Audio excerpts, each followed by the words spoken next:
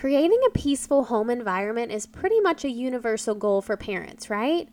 Unfortunately, the journey is often filled with roadblocks that hinder our progress, and we need to be prepared for those. So let's talk about 3 common mistakes that parents make when trying to create a more peaceful home. By addressing those issues head on and equipping ourselves with actionable solutions, we can create lasting, positive change in our homes that will get us much closer to that goal. Do you want to create peace in your home and be the best parent you possibly can be? Are you ready to feel confident and clear in your decisions? Do you wish you could navigate conflicts and challenges calmly and effectively? Well, there's a way to overcome the roadblocks that are standing between you and the family life you've prayed for, so that you can create consistent routines, find fulfillment and balance, and thrive in your life and family. Hi friends, I'm Katie Bordeaux, host of Raising Faithful Families, founder of Covenant Collections Christian Parenting Company, and a certified parenting and family coach. In this podcast, I'll guide you on how to find balance and fulfillment without adding stress or sacrificing precious time, create peace in your home, become the parent God has called you to be, strengthen your connection with God and with your family, navigate life using biblical wisdom and Christian values, and experience growth spiritually, mentally, emotionally, and practically as a parent and as an individual. I'm here to help your family be its best for each other so that you can be your best for the kingdom of God. It's time to create a home filled with love, faith, and true joy. Let's thrive together with God at the center every step of the way. I pray this blesses you. Let's get started. 3 common mistakes parents make when trying to create a peaceful home. Number 1, setting vague or unrealistic goals. One of the primary stumbling blocks that parents face is setting goals that are either too vague or entirely unrealistic. Saying you want to be a better parent, for example, is very admirable, and it's something we all relate and agree with, but it does lack clarity and measurability. To overcome this, it's important to break that down into specific, crystal clear goals that we can easily track and achieve. Part of achieving our goals is being able to identify when we've achieved them. Being a better parent is a lot like being a better Christian, meaning there is always room for improvement, and we're likely to get distracted from how far we've come by how far we still could go.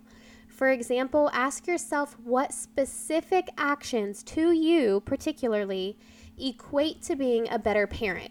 If one of the things on your list is being the type of parent who reads to your child often, then a measurable, achievable goal might be committing to read to your child at least 5 nights a week. This not only provides a clear target, but it also allows for easy tracking of your progress. By narrowing down your goals to measurable, actionable steps, you truly set yourself up for success and take a big step closer to creating a more peaceful home. Number 2, overthinking solutions. As parents, we can all too easily find ourselves overwhelmed by the widespread range of parenting advice, strategies, and techniques that are available to us.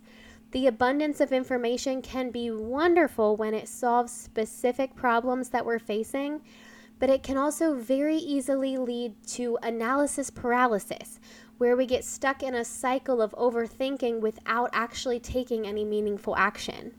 To overcome this, it's important to develop a strategy that aligns with your personal parenting style. Find something that works for you and your family, and be careful not to get distracted by the many options that work for others and their families. Each of us are unique, as are our children. What works for one may not work for another, and that even applies to the children under our own roof. Think of it like finding your path, committing to your path, and putting on blinders to drown out the distractions along the way. When we simplify the process, we can prioritize what truly matters and make steady progress. And number 3 is a victim mentality. The 3rd common mistake parents make is falling into a victim mentality. The most dangerous piece of this is that 90% of those who would confidently say, no, I definitely don't have a victim mindset or a victim mentality, actually just don't realize what that looks like. I made up that 90% statistic, but you still get the point. Phrases like, I don't have time, or it won't work for me, can become self-fulfilling prophecies that hinder personal growth. Breaking free from this mindset involves challenging your limiting beliefs and acknowledging how incredibly capable you actually are to make positive change in your life and your family. Scripture tells us that our words have power, and we must take our thoughts captive. When you believe in your ability to make effective change, you increase the possibility that you do significantly. Make sure you're feeding an empowered mindset, not a victim mindset. Proverbs 18:21 says the tongue can speak words that bring life or death. Those who love to talk must be ready to accept what it brings. 2 Corinthians 10 verse 5, we take every thought captive to obey Christ. And Proverbs 23:7, for as he thinketh in his heart, so is he. Creating a peaceful home requires intention, self-reflection, and the willingness to commit to making meaningful changes. By avoiding these 3 common mistakes of setting vague or unrealistic goals, overthinking solutions, and falling victim to a victim mentality, parents can successfully pave the way to a more peaceful family life. I hope this has been helpful, and to claim a free gift of 125 Faithful Parenting Affirmation Cards, go to covenantcollections.com/125. 3 common mistakes parents make when trying to create a peaceful home. Number 1, setting vague or unrealistic goals. One of the primary stumbling blocks that parents face is setting goals that are either too vague or entirely unrealistic. Saying you want to be a better parent, for example, is very admirable, and it's something we all relate and agree with, but it does lack clarity and measurability.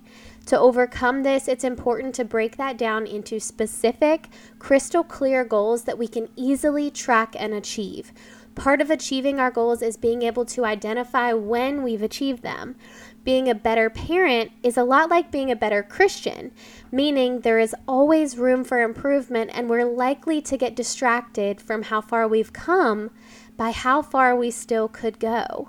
For example, ask yourself what specific actions to you particularly equate to being a better parent. If one of the things on your list is being the type of parent who reads to your child often, then a measurable, achievable goal might be committing to read to your child at least 5 nights a week. This not only provides a clear target, but it also allows for easy tracking of your progress. By narrowing down your goals to measurable, actionable steps, you truly set yourself up for success and take a big step closer to creating a more peaceful home. Number 2, overthinking solutions. As parents, we can all too easily find ourselves overwhelmed by the widespread range of parenting advice, strategies, and techniques that are available to us. The abundance of information can be wonderful when it solves specific problems that we're facing, but it can also very easily lead to analysis paralysis, where we get stuck in a cycle of overthinking without actually taking any meaningful action. To overcome this, it's important to develop a strategy that aligns with your personal parenting style. Find something that works for you and your family, and be careful not to get distracted by the many options that work for others and their families. Each of us are unique, as are our children. What works for one may not work for another, and that even applies to the children under our own roof. Think of it like finding your path, committing to your path, and putting on blinders to drown out the distractions along the way. When we simplify the process, we can prioritize what truly matters and make steady progress. And number 3 is a victim mentality. The third common mistake parents make is falling into a victim mentality. The most dangerous piece of this is that 90% of those who would confidently say, no, I definitely don't have a victim mindset or a victim mentality, actually just don't realize what that looks like. I made up that 90% statistic, but you still get the point.